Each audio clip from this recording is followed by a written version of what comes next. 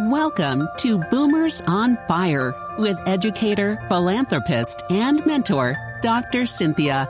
Get ready to refire your life by listening to inspiring interviews with vibrant boomers who are rocking their retirement.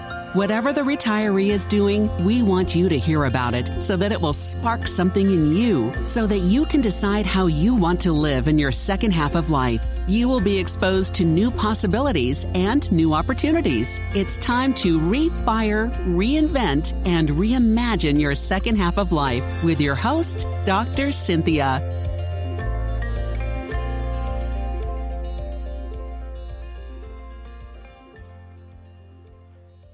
Okay. Welcome to Boomers on Fire. I am your host, Dr. Cynthia, and I'm thrilled that you are here with me today. Our guest today is Celeste Mergers. She is the CEO and founder of Days for Girls. She's an AARP Purpose Prize winner for her global work with girls. I will let her tell you about herself and her amazing contribution to empower women and girls and communities worldwide. Celeste, we are honored to have you here with us. Welcome. Oh, the feeling is mutual. So happy to be with you, Dr. Cynthia. Thank you. So, Celeste, tell us a little bit about yourself and how you came up with the idea of Days for Girls. I would actually have to say that I didn't come up with it so much as finally listen. I hadn't thought to ask about what girls do for menstrual hygiene, and that's what we do, importantly, all over the world. We help girls get their days back and women get their days back by making sure they have access to menstrual care products that last month after month and making sure they have women's health education that shatters stigma about menstruation. And my background is global sustainable development in part, so I wasn't thinking about specifically women's health. I was looking for solutions to poverty in general and dealing with things like solar and agriculture and getting the gift of working with a small family foundation, the Clay Foundation. And in my work in Kenya, I hadn't come across this yet. And then, remember the post-election violence happened in 2007 and 2008? Do you recall that? Yeah, 500,000 people displaced and over 1,500 people killed. And at that point, one of the things I would do whenever I was coming through Kenya was to offer not only solutions for the communities that we worked with, but also visit an orphanage there. And this orphanage I would support in whatever ways I could when I came through. And it swelled in the aftermath of that violence to 1,400 reported children, which if you saw the space is not even possible in any practical way. And yet they needed everything. They needed everything from the very basics to more clothes, more bedding, more everything in the face of what was happening in their communities. And it was that I was focused on. I got a call one night that they were completely out of food and had been for 2 days. And one of the, it turns out, blessings of my background is I was raised in poverty. So I know what it's like to go hungry. I know what it's like to be homeless. And so that call really, Cynthia, really struck me. And I really pled for an answer to that and didn't even come up with a bad idea. But what happened was at 2:30 in the morning, I was woken up with it going through my head. Have you asked what the girls are doing for feminine hygiene? I literally gasped. I literally ran to the computer to email. And, you know, we didn't have cell phones, smartphones everywhere at that point. So I didn't expect an immediate answer, but I got an immediate one. And all he replied was, nothing. They wait in their rooms. And that was when I learned that they would sit on a piece of cardboard for days. No access to their class, no. And that's when I first learned about this issue, not realizing that it is, in fact, a global issue. Today we have reached 124 nations on 6 continents. That's how global the issue of not having what you need for your menstrual cycle is. And the impact is enormous for going without. That's amazing, Celeste. Absolutely amazing. So it sounds it sounds like even your own childhood of poverty also triggered this interest in helping these girls. Oh, absolutely. Not only the interest, I think the interest to try to give people the strength to reverse cycles of poverty was there. What it has done that's been great is, I was about 5, and a woman, and stay with me, this is going to loop back to your question. A woman, I remember being in a park along the way. We were living in our car. I was hungry, and I was walking along a pathway, and this woman came into view. And first I noticed her poodle and the sparkling rhinestones that led to her hand, and she was throwing a perfectly good, it looked to me, red half-eaten apple into a garbage bin next to where I was standing. So I watched the arc of it go, and I was trying to think if I could get in there and get it, and if I could get back out again. And then I realized she was staring at me, and she asked me, "Where are your shoes, girl?" And I literally answered, "I'm toughening my feet." And then she gave me this look. She looked me up and down with this look that was like a mirror turn, and I could suddenly see that she saw when she looked at me the clothes that were too small, the dirty face, probably the poor girl. She saw that. And honestly, in that moment, this wave as she walked away from me just kind of overcame me of, are you that? And this feeling, I am not from here. I am not this place. I am not what you see. I am me. That opportunity, in brief, trying to explain that feeling that happened, that gave me the gift at a really young age to be asked, are you the poor girl? Are you this place? Are you? And I got to know with every bit of my core, we are not our circumstances. We are how we respond to them. We are how we take on this walk, not our circumstances. So as I've done the work of Days for Girls and other work that I've done, it's always been an invitation, honoring them, honoring their culture, and only asking, can we join hands to help change these circumstances? And that has made all the difference in this work. Absolutely. So when you see those girls, you see that 5-year-old again. Yes, actually. And other things that I survived. I was a survivor of rape at 7. So when we're talking about you can be strong and you can survive, I get to come from that place that believes that with all my heart. And I get to be an example of you can survive. And if you bring this empathy with you, nothing can stop you.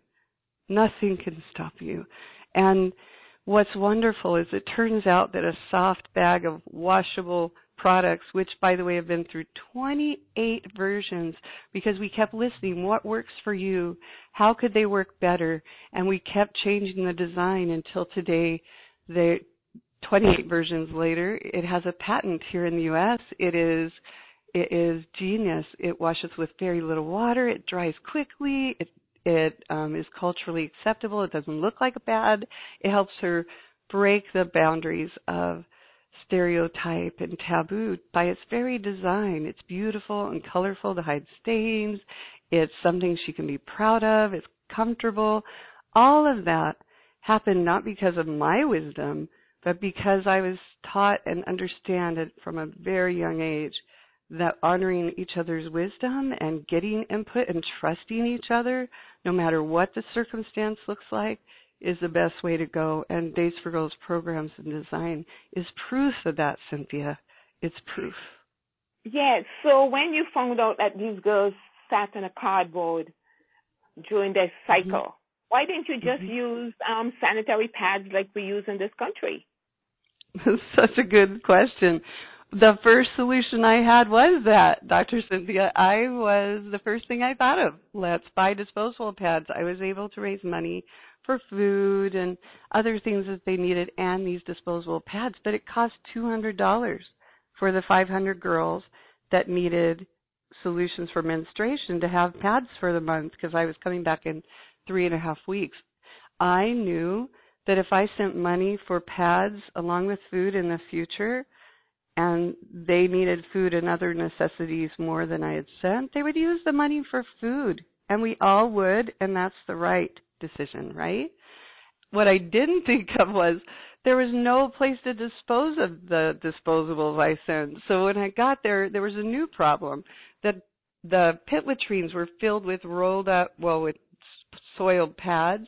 The chain link right to the side of the pit latrines had rolled up pads stuck in all the little links, and they were piled against posts. They were stacked at the end in a big pile, and even girls would reach in to take one to wash someone else's and to try to reuse it. All of these things I hadn't thought of. And thankfully, we had started the journey of a solution they could count on month after month.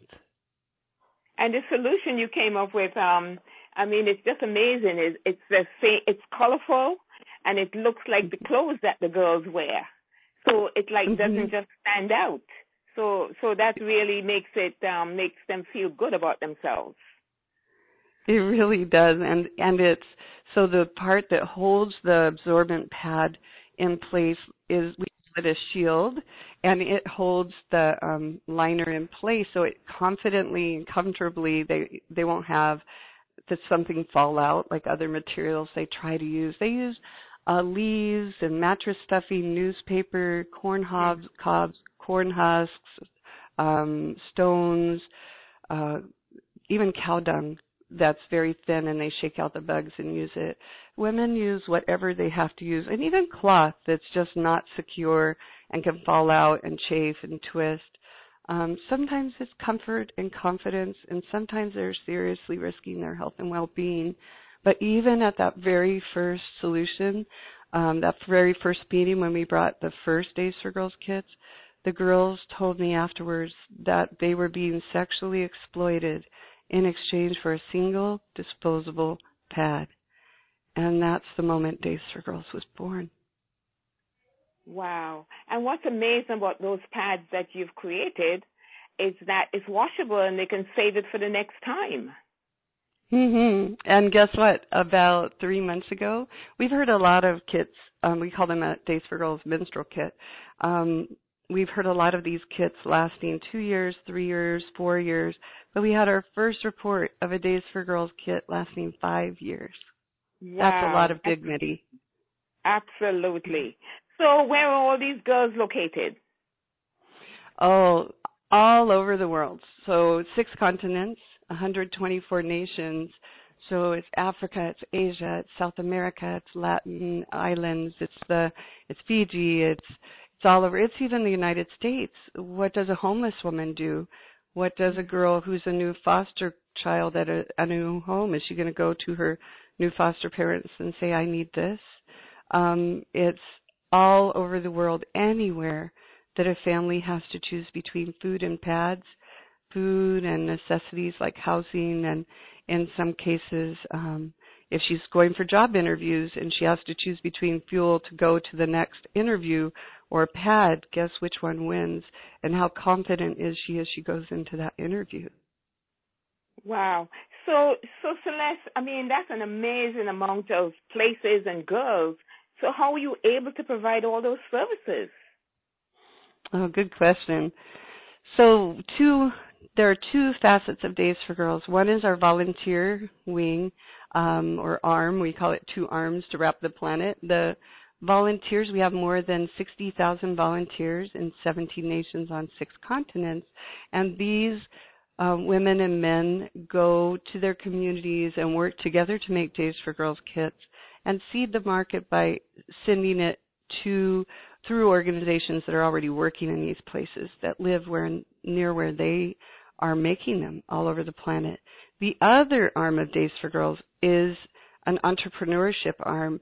This teaches the women in the field to make them and have a business fulfilling the need and to be ambassadors of women's health with the education being given as the kits are delivered.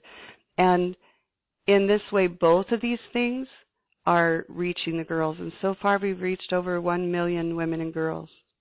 Wow. So as entrepreneurs, do they sell the kits to the girls, or how do the girls pay for them? They mostly sell them to nonprofits in their area, government, and also women in the area who, while they're at the market getting other things, can get the smallest unit of a Days for Girls kit, which is the pad, which we call a pod, 1 shield and 2 absorbent liners, and it folds into this nice little purse-looking case. It's very small, less than 3 inches square, and 1 inch thick, and that we call a pod a portable object of dignity, and that's quite affordable, between $1 and $1.70, generally around the globe, with a profit margin for the people that make and sell them locally. That's amazing. So you're not just providing dignity for the girls, you're also providing entrepreneurship and earning a living for the women. Yes. It's not the easy way to do it, but it's the best way to do it, because then you take it to the last mile and you're empowering local leadership, and that matters. Absolutely. Wow. So I understand there has been like a global festival. What was that all about? We're in the middle of our Global Girls Festival for 2018. Here's what we decided, and it's kind of an audacious goal, but that's our norm around here. We decided that if we reached 100,000 women and girls in just 28 days leading up to our 10th birthday, which is November 1st, if we could show the world that a grassroots movement could reach 100,000 women and girls in 25 nations in just 28 days, then this really is something we can solve. There are so many things that are hard to change in this world. This isn't one of them. Access to menstrual hygiene is just a proper solution, a good solution that works for them with the education, and to be able to scale that, right? So if we could prove that, if we could show that, then that would send a message we can reach every girl everywhere, period. And I have news. It's not even November 1st yet. We have a lot going on the 1st, but we have, with calculating the ones that will happen on the 1st, we have reached 100,000 women and girls in less than 28 days. Wow, that is totally amazing. That just shows the need for it. And what an inspiration. Mm-hmm. Yeah, what an inspiration for other people to look for, to see problems and come up with a solution. That's a grassroots solution. Mhm. Isn't it exciting? Yeah. I like to think of that. Yes, that's really exciting.